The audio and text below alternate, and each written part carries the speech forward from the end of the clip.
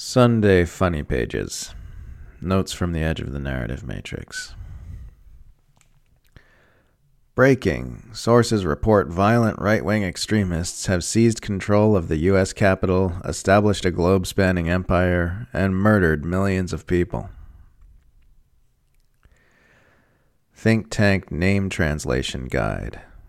Foreign means war, policy means crimes, democracy means neoliberalism, strategic means murderous, international or global means imperialist, relations means domination, American means oligarchic, research means indoctrination, institution, institute, council, center, foundation, or house means propaganda firm. Me, an idiot. It's disturbing how government-tied Silicon Valley oligarchs exert so much control over people's access to free speech. You, a genius. It's not a free speech issue because you can still take your opinions down to ye old printing press and distribute them manually on horseback.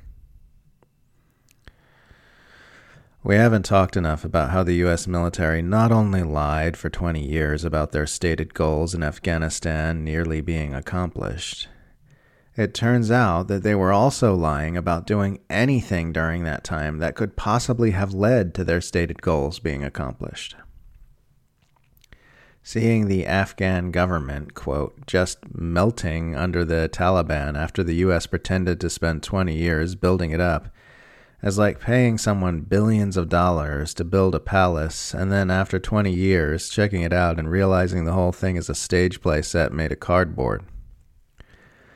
A military which can afford to spend trillions on a 20-year war which accomplished literally nothing besides making horrible people wealthy is a military that needs its budget slashed to ribbons. When your elected officials never ask, how do we solve this problem, but rather, how do we solve this problem without upsetting rich people or warmongers, most of the problems will necessarily remain unsolved. This is, of course, entirely by design, because the circumstances which created the problems were set up by and for the rich people and the warmongers. Anyone who accuses you of working for a foreign government when you criticize U.S. imperialism is accidentally admitting that they cannot imagine any possible scenario under which someone might criticize the worst impulses of the most powerful people on earth without being paid to. They are giving you a very embarrassing insight into the way they think and live. They are telling you that they are unprincipled hacks who never question authority, and only speak from within the framework of blind, sycophantic loyalty. It was a major propaganda victory for imperial narrative managers to convince people that being skeptical of any claim about a foreign government made by the U.S., no matter how flimsy the evidence, is the same as Holocaust denial. The poor have all the responsibility and none of the wealth and power, and for the rich it's the exact opposite. All the power and wealth, but none of the responsibility. Nobody ever tells them, see all that plastic in the ocean? That's your fault. Fix it. They burn the world for fun and profit and face no consequences. They're a bunch of spoiled little boys with flamethrowers.